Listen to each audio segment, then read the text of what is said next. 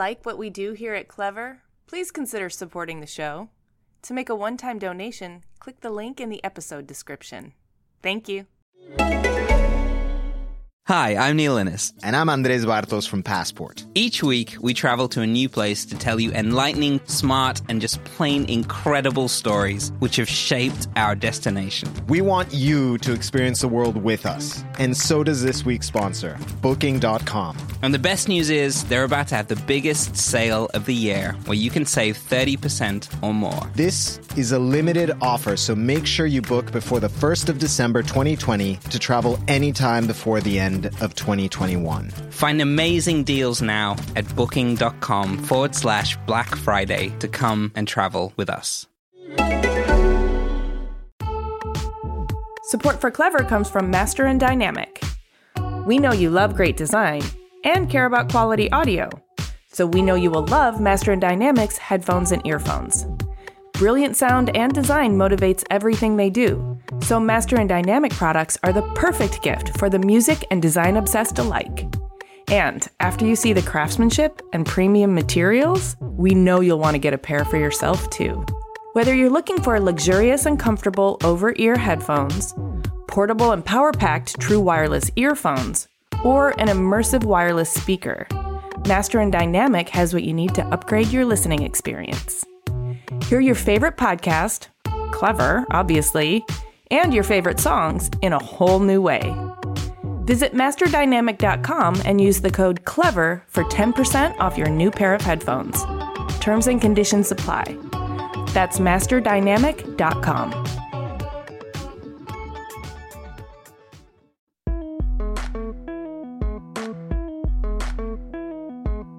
The new discovery for me was that the whole kind of dimension or process that came before the making, all the decision making, the working something out, the real creative process. Hi everyone, I'm Amy Devers, and this is Clever. Today I'm talking to famed industrial designer Konstantin Grcic. Born in 1965, he grew up in Germany during the 70s, then headed to England where he trained in cabinet making at the John Makepeace School for Craftsmen in Wood, before studying design at the Royal College of Art. He started his design studio in 1991, and since then has designed several iconic and enduring pieces with noteworthy clients like Flos, Magis, Muji, Vitra, and many others. He's won too many international design awards to list here, and his work is in the permanent collections of New York MoMA and the Pompidou in Paris, among others. I'm a big fan of his work, so I was particularly excited to learn that he also grew up appreciating punk rock. Here's Konstantin.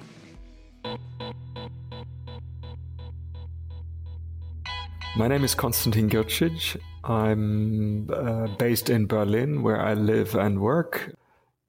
A designer, running my own studio since more than 25 years.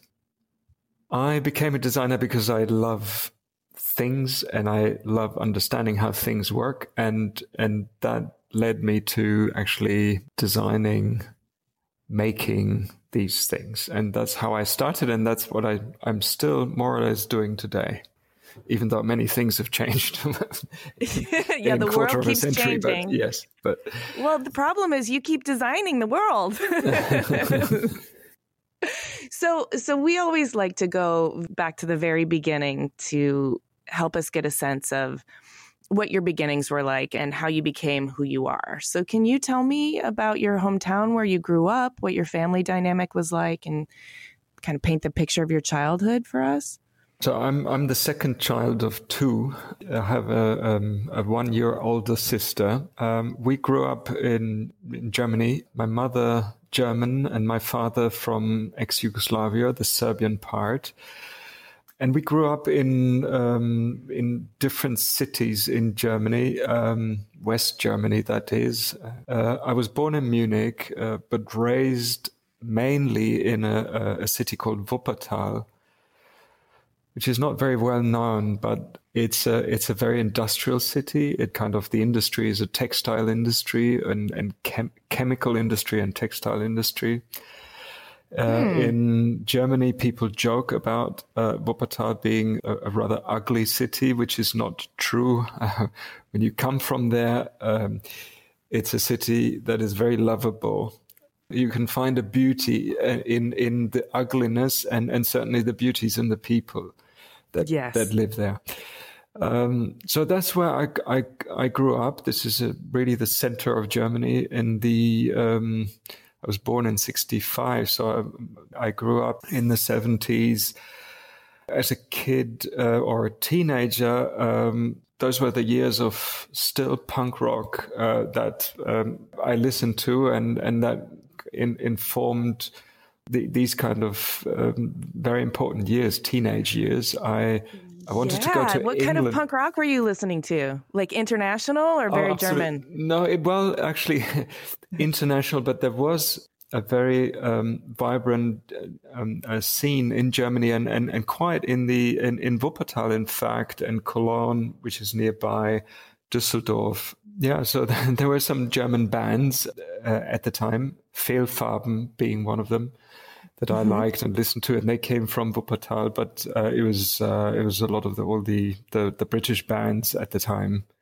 American punk rock I discovered much later, but also good. That's a very important clue, I think, to your design aesthetic, but we'll get there.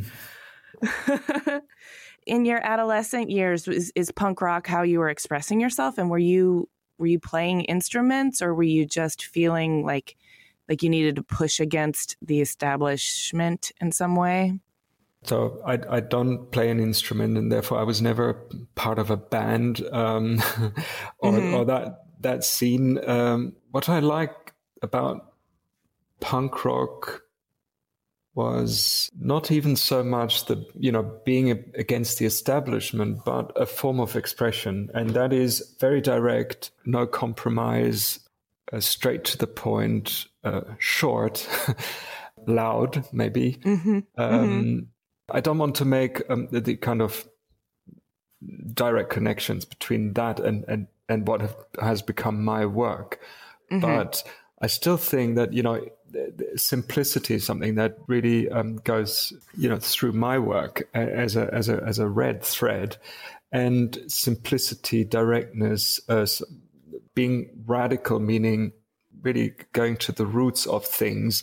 That was probably something that I picked up listening to punk rock and liking that scene and this culture and form of expression at the time. And were you dressing the part and consuming the social elements of the punk rock scene as well? Not to an extreme. So there are no photographs of me being a total head to toe punk rocker, but of course there were codes of dress codes and hairstyle, and that I followed very closely, and I was I definitely had my style, and that was a conviction that I had to be a certain way. I was not the kind of the most colorful of punks.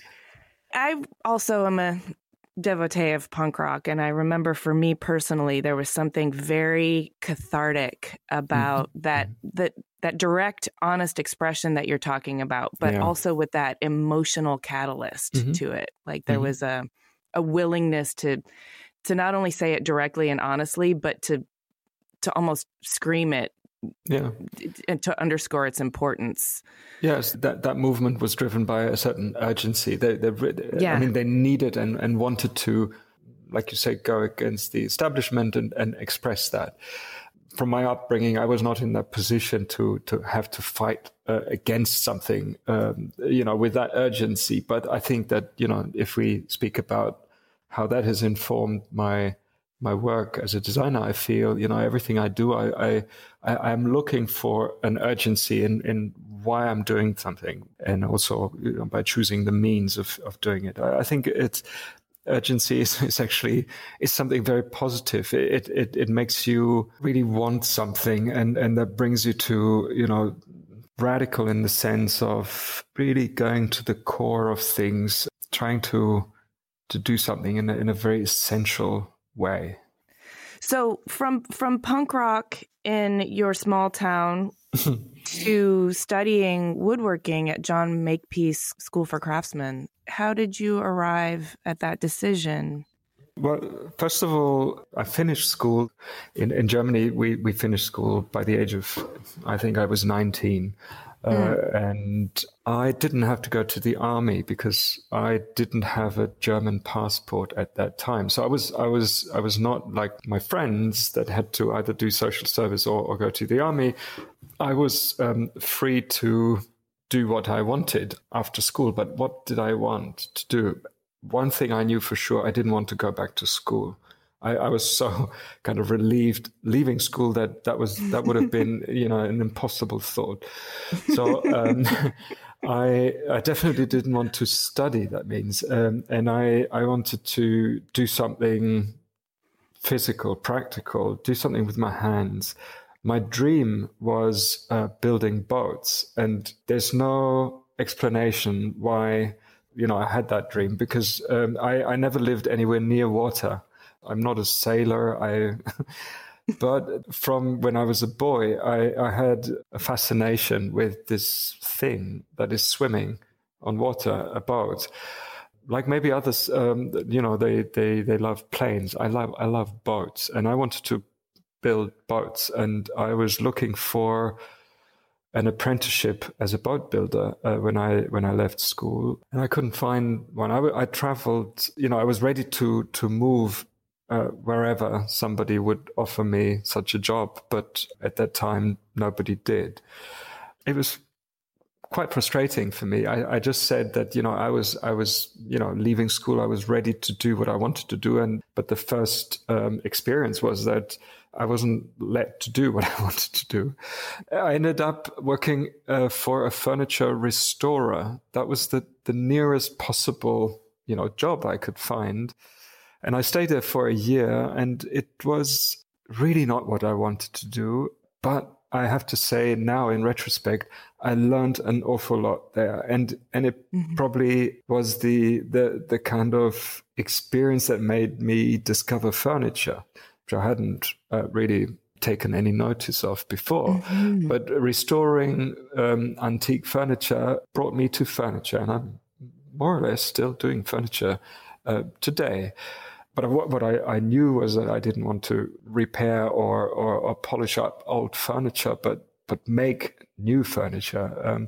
So after that 1 year working for the furniture restorer, I wanted to do a formal apprenticeship, learning the real craft of cabinet making. And it was through a friend of mine that I heard about John Makepeace, the John Makepeace School in the southwest of England. And that just sounded perfect for me, because England was, now coming back to punk rock and all that time, England was a country that I had traveled to before, and I loved. And so it sounded great going to England for this apprenticeship. Obviously, it wasn't London or any big city, but it was really in the countryside, in 3.5 hours away from London. And I found myself in a very small community of people working in these workshops. When I decided to go there, I wasn't aware what I was letting myself into, but it was, again, a discovery of something that would change my life, in a very positive way, or in a way that I'm really grateful for. John Makepeace is a master craftsman in the tradition of the arts and crafts movement in England, a personality in craft that in Germany we don't have this. In Germany, craftsmanship has become something very academic in a way, very formal. In England, it's still connected to real personalities, people like John Makepeace, that are almost artists. They are individuals that have developed their craft, but in a very individual way, and obviously in a very creative way. And that became a role model, showing me just, on the one hand, of course, there was the education of, skills, learning the skills. But then what you do with that skills is up to you. You decide how you apply these skills. And it was, I think, at that time in this was a 2-year apprenticeship. We didn't really ever speak about design, but I feel that it was all about design, or later on I realized it was all about design, because design is, asking questions about what it is you want to do and how and with what kind of resources and means and asking questions about the utility and the purpose and the utility, life cycle. The purpose, the life cycle. Of course, it's also about design in the sense of giving form to something, but it came from that was a consequence of so many other questions and that kind of a whole process leading to something that has a particular form. I really enjoyed that, and I decided then that I wanted to do more of this planning, developing ideas, rather than the making. I enjoyed the making very much. That's why I went there. But the new discovery for me was that the whole kind of dimension or process that came before the making, all the decision making, the working something out, the real creative process. And I decided that I wanted to go and study design. And since I was already in England, the natural next step was applying to the Royal College of Art, a postgraduate course in London.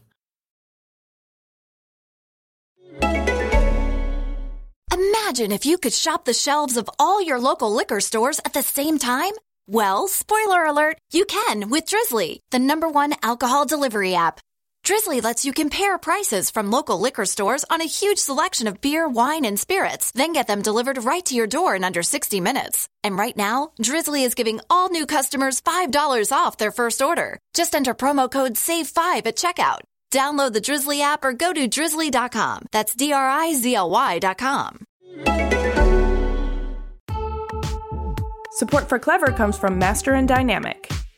We know you love great design and care about quality audio, so we know you will love Master and Dynamic's headphones and earphones. Brilliant sound and design motivates everything they do, so Master and Dynamic products are the perfect gift for the music and design obsessed alike. And after you see the craftsmanship and premium materials, we know you'll want to get a pair for yourself too. Whether you're looking for luxurious and comfortable over-ear headphones, portable and power-packed true wireless earphones, or an immersive wireless speaker, Master and Dynamic has what you need to upgrade your listening experience. Hear your favorite podcast, Clever, obviously, and your favorite songs in a whole new way. Visit masterdynamic.com and use the code CLEVER for 10% off your new pair of headphones. Terms and conditions apply. That's masterdynamic.com.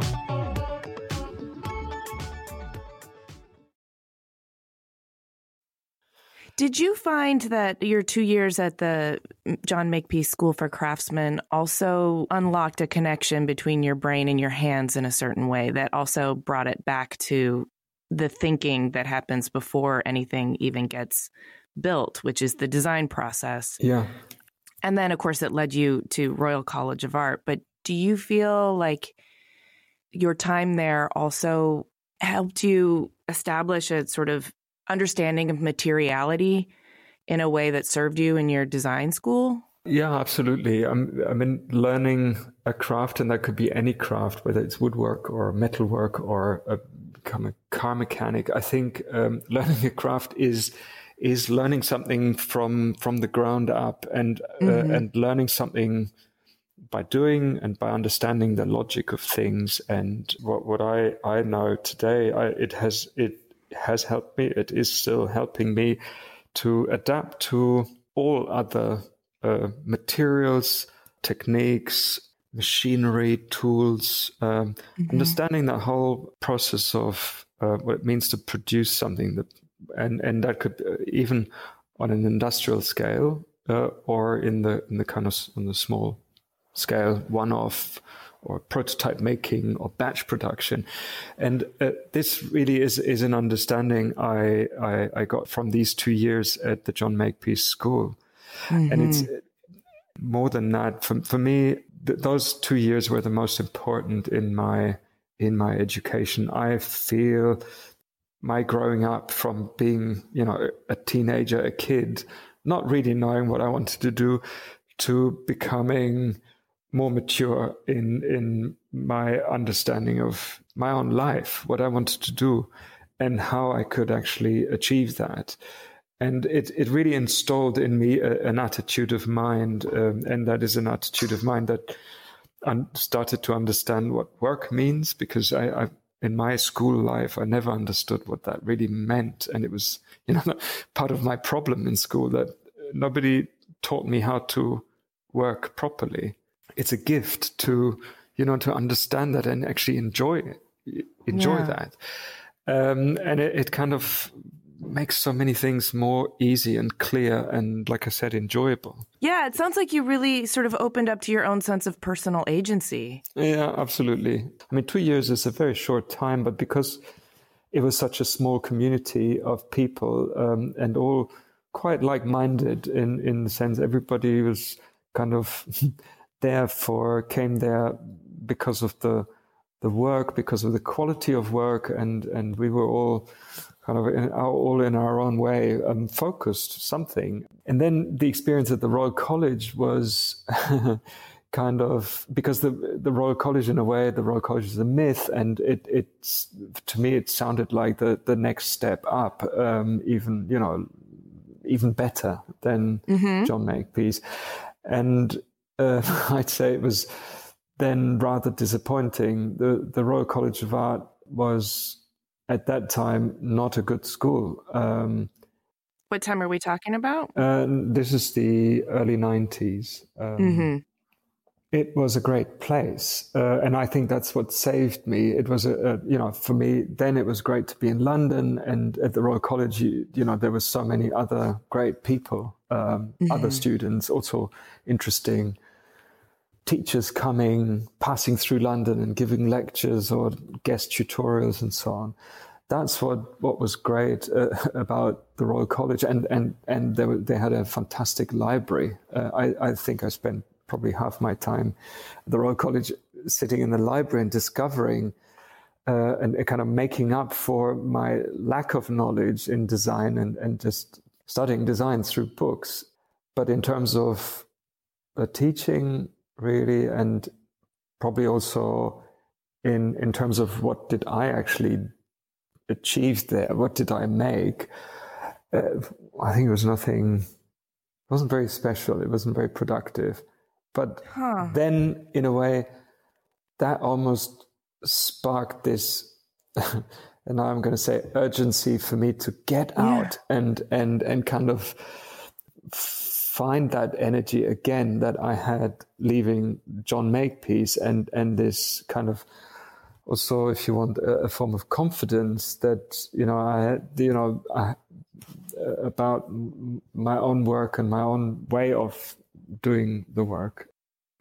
No, this totally makes sense, because I sort of found a sense of my own agency and community that really seemed to parallel what I responded to in the punk rock movement, when I found a small community of craftspeople who were making furniture. Yeah. And there was a tremendous power in, I mean, obviously it was at a critical time for you, because you were going from being a teenager to an adult, and that's a very formative time. But to be able to do that with a small community of people who are driven and opening up in the same way, and you're accessing power you didn't have before, both to manipulate materials, but to think about, how you can shape your own life and how the world is built. And then it sounds like at Royal College of Art, it galvanized the idea that you have to be proactive about your own education and about finding that thread of urgency or importance that's going to keep you energized and moving through. Exactly. And I think that you put it perfectly, because I think really the main thing I got out of the Royal College was the understanding that, it's up to me. Nobody will, there's nobody, to to hold my hand, and in a way I didn't want that anyway. But it was up to me to make things happen and to take things in my own responsibility. To be fair, there were good people at the Royal College. Jasper Morrison was there as a teacher. He was an ex-graduate from the Royal College and still a very young designer at that time. And he came into the Royal College. He was one of my teachers, and I learned so much from him. Also, Vico Magistretti, one of the great Italian masters, who I guess it was those two that became real role models, very different. One, yes. being probably in his 70s, and someone who had built his career in very different circumstances. And the other one, I think Jasper is 6-7 years older than I am, and someone who has just set up his own studio and making his way. And so I had a very close experience, very personal experience of these two perspectives, and that really encouraged me, helped me through the 2 years at the Royal College, and encouraged me in setting up my own practice straight after leaving. That's what I was curious about. What did you do after graduation? Did you go straight into... For a short while, I worked for Jasper Morrison. That was because he had a job and he needed some help, and it was good for me to do that. But then I set up my own office, and that, now I'm talking about 1991.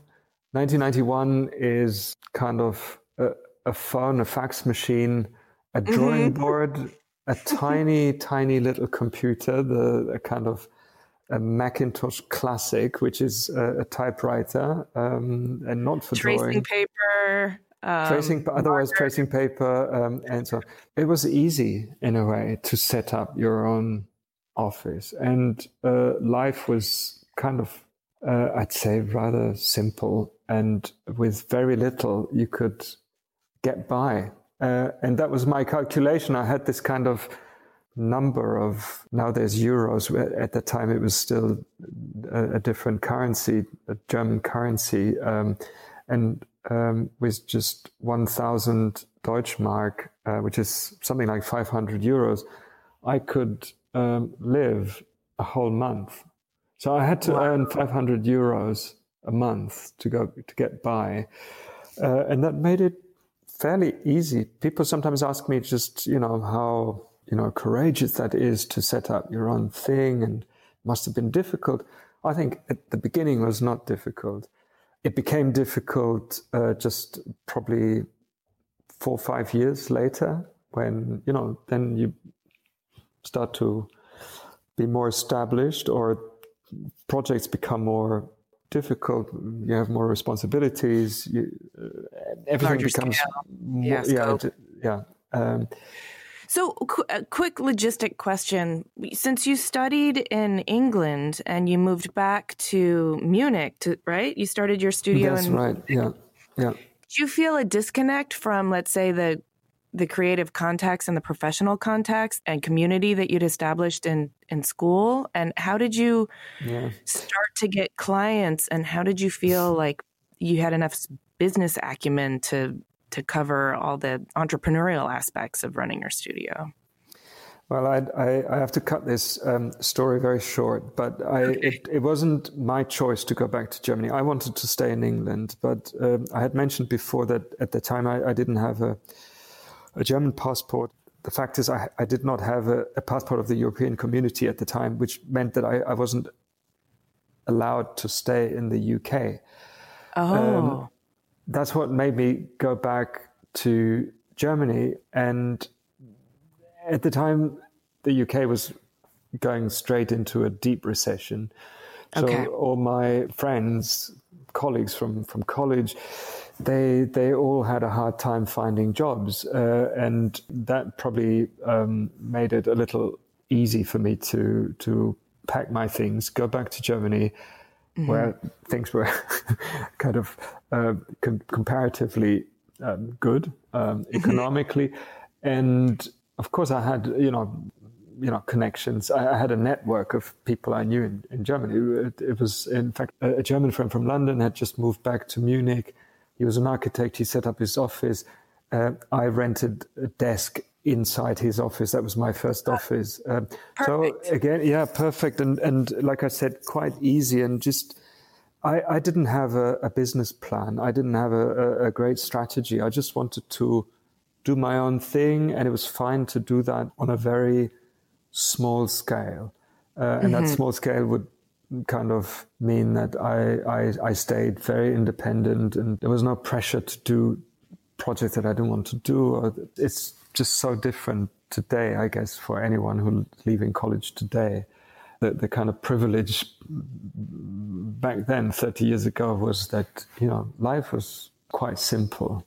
And that allowed me to do things, start with doing very, very small little steps. And learning by doing, because when you leave college and start your own thing, you have no idea. Oh yeah, each project is a learning curve. Each project is a learning curve, and what it actually means to run an office and to do business in kind of quotation marks. That was nobody had shown me, but I had time to learn that in a kind of soft way. I'm quite grateful for that. Yes, I can hear it in your voice that you're grateful for that, but it also is a different time now. Yes. Things happen at a different pace, and there are different pressures. But looking back over the 25 years that you've been doing this, there are a number of pretty prominent projects out there with your name on them.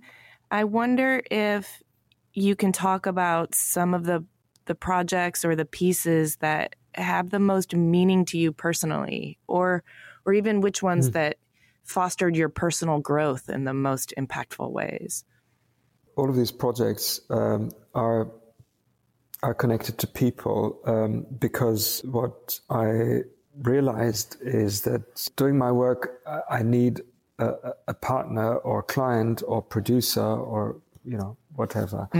I could say I've been lucky, or I could say I've had a good kind of instinct for finding the right people at the right time, people that I could trust. And I had a lot of trust in. I wasn't kind of starting my business and feeling, this is a scary world out there. I thought it was, here I am. I want to do work, and I had trust in that, out there there were good people that could help me or enable projects. And one of the kind of really important people was a guy I met. Somebody introduced me to this guy who had a company producing plastic, everyday life plastic products, waste bins, soap dishes, toothbrushes, drinking cups, little things. But they were very well designed in the sense they were very simple, nice objects made of an interesting quality of plastic, polypropylene with the translucency. That was something new or different at the time. This guy was producing in Italy and China on a really industrial scale.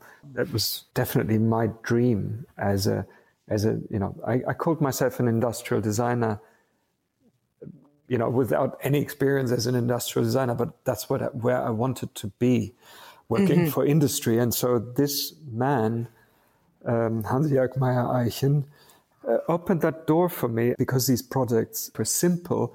He felt I could do that. I designed a waste paper bin in plastics after a year and a half being out on my own. And again, I would say it was rather simple, easy. It just took me into a new kind of sphere or onto another level of, it was super exciting. The fact that, they would make a tool and, make an investment into a tool. And then these things came out of a machine, every 30 seconds. And they were really affordable. It was a nice product that I could relate to. It belonged to my life. And I had designed it to go out there into the world. I think it gave me a lot of confidence that, from my background as, from woodworking and then doing projects at the Royal College that I was never really comfortable with, the typical student type projects. Suddenly I had kind of arrived or landed in this real world of industrial design.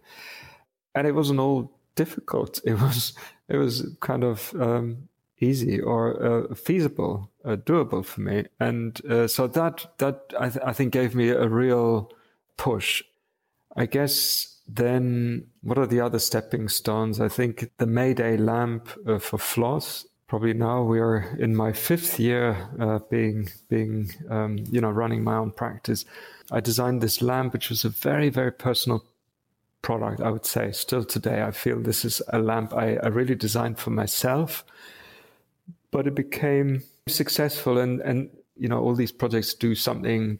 They add a little bit of, experience. But being young, what you really need is confidence and just feeling encouragement that you're doing the right thing. And yeah, that's such a long way, doesn't it?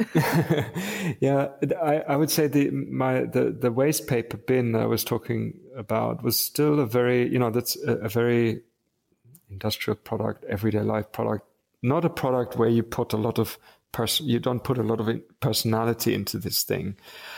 But the Mayday lamp, I think, had this element of, it was my story, this lamp, what I wanted it to be. And the fact that actually made it, became a commercial success in the sense that other people would feel, oh yeah, I understand that lamp, and I know how to use it. I know what to do with it. I know where to put it.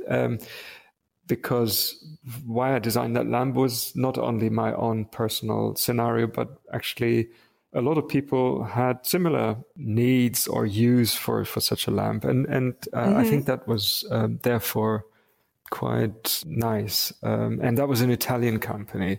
Maybe I should add, Floss is an Italian lighting company, and all my heroes, designers that I looked up to, and the whole of when I said at the Royal College of Art, I kind of studied all the history of modern design. For me, the most important history of modern design, the one that I could relate to, it all happened in Italy. So for me, being able to work with an Italian manufacturer and was also a dream come true. And I guess then from there it moved quite quickly. Then working for one Italian company, you become visible for other Italian companies, and they call you and ask you to work with them and so on. And it's, I mentioned before that if the first years were very simple and easy, I'd say around that time it became more complicated. And of course, I made mistakes choosing maybe the wrong companies that I worked with, and I made mistakes, or I made also the odd bad experience and had to kind of reverse certain decisions. And but all of that was necessary, of course. You also learn from mistakes. Yes, mistakes are important teachers. Yeah. Can you give me sort of a snapshot of what your practice looks like today? Because, you're firmly established in the world of design, world renowned, we could call you. You have the luxury, I assume, of choosing the projects that have the most appeal to you. So what types of projects do you gravitate towards these days? Well, first of all, I would say I have the luxury of choosing to stay small as a studio. I knew that this whole thing would only work for me if I stayed small. I could have grown over the years, But expanding would have meant that I end up not designing, but managing an office or people. I want to design things. That's why I'm a designer, and that's why I stayed small. And as a small office, and kind of, like you say, renowned, or with a certain, we have a certain name in the industry. Yes, I can choose projects, but also I have to choose projects. Because simply we cannot do more than our capacity allows. My studio is there's 5 of us all together. That's myself, 3 designers and a studio kind of manager. This small team, we can only do a certain amount of projects, and that's why I have to be choosy about and selective about projects. Also, of course, it's a kind of privilege being able to pick just the ones that interest me most. Or as we are working with clients, a lot of my client relationships are very long term. I have quite a few companies that I work with for way over 10 years, and I feel we will probably be working for another 10 years as partners, and that allows me to say no to a lot of to some of the companies that approach me. And those long-term relationships are wonderful because you've already built the trust and established the shorthand communication, and yes, you really get to dive deeper, I think, once you've gotten through that. Exactly. It becomes a very personal relationship. You know each other. You know how the chemistry works, how the whole kind of logistics of it. And you trust each other because you've gone through, the ups and downs with every project. But it also means that, every next project kind of builds on what you've done before. It's not going back to square one, but you pick up on where you've kind of left it with the previous project, and it becomes its own story within the company. I think again the kind of, if you look at the history of design and the great masters and their most important projects, you will see that a lot of them, these good projects by the good people, they did them for the same clients because there was this kind of this close relationship, this close dialogue and intensity, and not real knowing each other. I think design is it's a difficult discipline. It's not easy. We speak about how much fun it is and it's enjoyable and so on. Yes, it is, but it's also really hard work. It needs the right environment and the right conditions or circumstances, and of course the team, and that's what a long-term relationship with a client what that provides. I think that there is a through line also from the honesty, emotional urgency, and the sort of chaotic and disruptive elements of punk rock that show up in your design work. And I think that's really powerful. It's obviously not a direct interpretation, but there is an element of chaos and disruption and humor and urgency that you've been able to protect, I want to say, from getting distilled out of your projects. And that in itself, I think, is rebellious and disruptive, but also I think it's pretty badass, for lack of a more eloquent way of describing it. And I wonder if these relationships are part of how you're able to do that, or if you have just been uncompromising, or if you have anything to say about how you've been able to protect those elements of your design work from getting distilled out into sort of a market-driven consensus project. Well, I think a bit of both. I'm uncompromising because I just know myself well enough to know that it doesn't work for me if I start making compromises. I lose touch with what I'm doing. It's work, which means so much to me because it's my passion and my life, begins to kind of slip out of my hands and mind and kind of, so I need to, it's a self-discipline protecting each project as, staying really close to me. And that means uncompromising, but true also that I can only do that because I have partners in these really good clients that I've been working with for a long time that have become friends. Some of them, they are definitely mentors in a way, because I've been learning from them and through them. They enable me to do things, and I feel that has helped. And I don't know, how do you find these people? You have to bring the kind of trust into this relationship. But also an instinct, or it's about listening to the kind of chemistry. I think most important for choosing projects, or deciding I'm going to do this project or not, this or not, is a decision you make. It's about the people. I've said no to projects that were interesting, but I felt that the people involved, it wouldn't have worked for me. I find myself doing projects that, I'm doing, don't get me wrong if I say out of a favor for people, because some of these people, I love them so much that I enjoy it so much working with them. I do projects even that are not the most urgent. I have to admit that also. But in the long run, I always feel that's still the better way. Working with people you like, you enjoy working with, and then beyond work, spending time with. That's what matters most. Mm-hmm. And being able to align on the goal and work together toward it. Yes. Yeah. And cultivate a meaningful relationship in the process. That sounds like the meaning of life, Konstantin.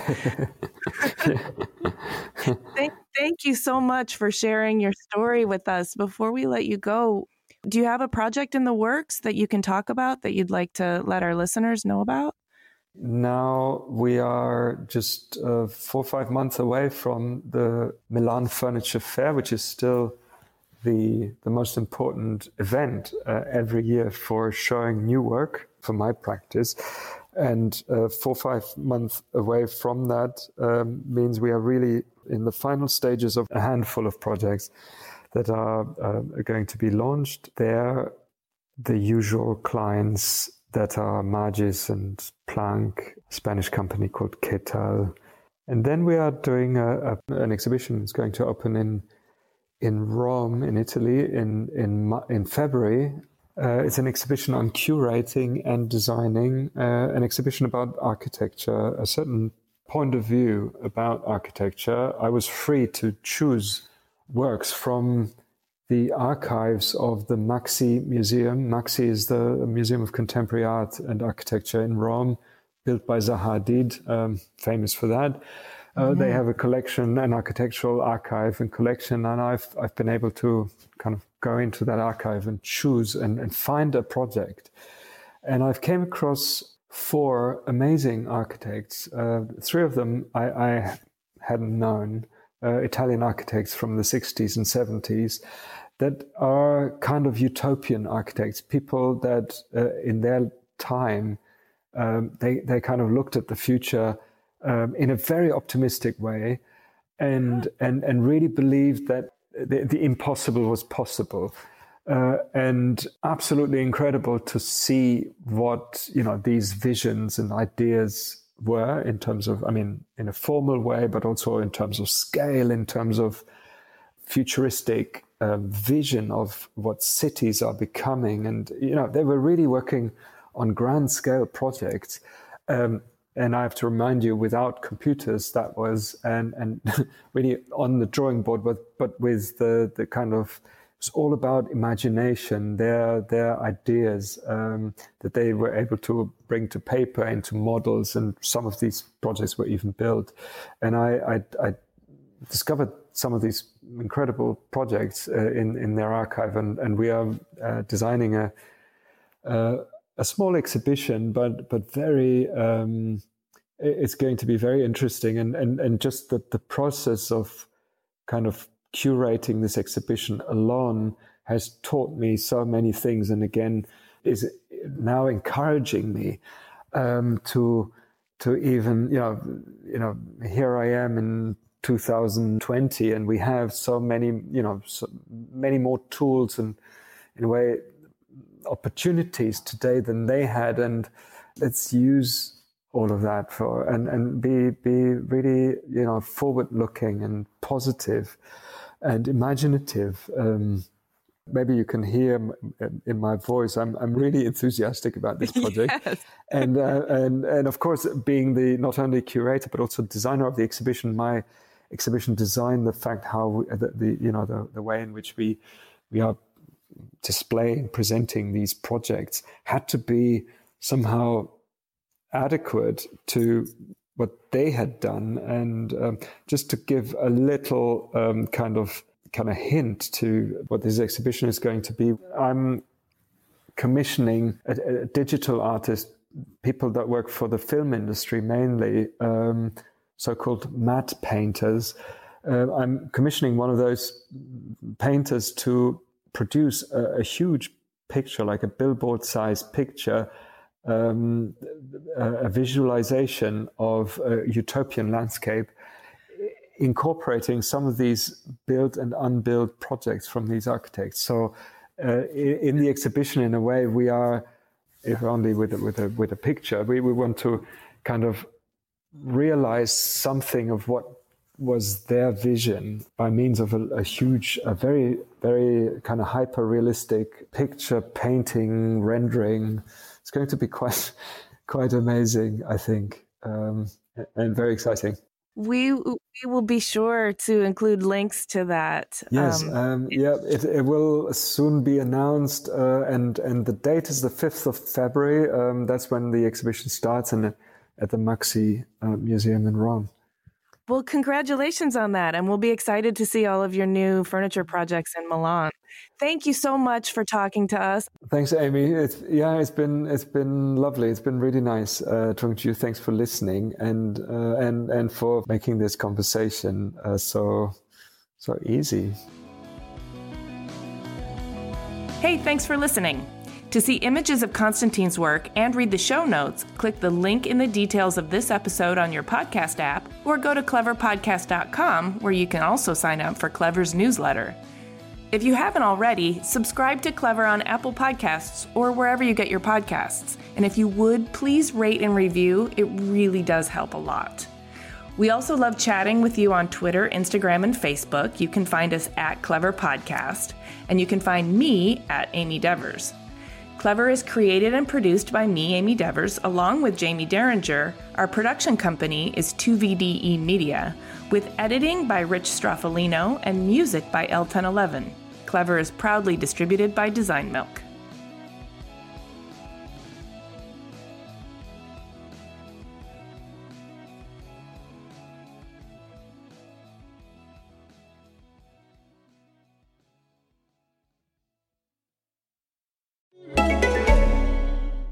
Hello there. This message is coming to you from the History Extra podcast from BBC History Magazine, a collection of fascinating conversations with leading historians, giving you the lowdown on history's biggest characters, hidden stories, and greatest adventures. Speaking of great adventures, this week the History Extra podcast is brought to you by Booking.com. Whether you're looking for a culture-filled city break, a local getaway, or a far-flung adventure, you can save at least 30% with Booking.com's Black Friday deals. These deals are for a limited time only, so you'll need to book before 1st of December to make the most of them. But the good news is that you'll have the flexibility to travel anytime in 2021. Head to Booking.com/Black Friday to book your next big adventure.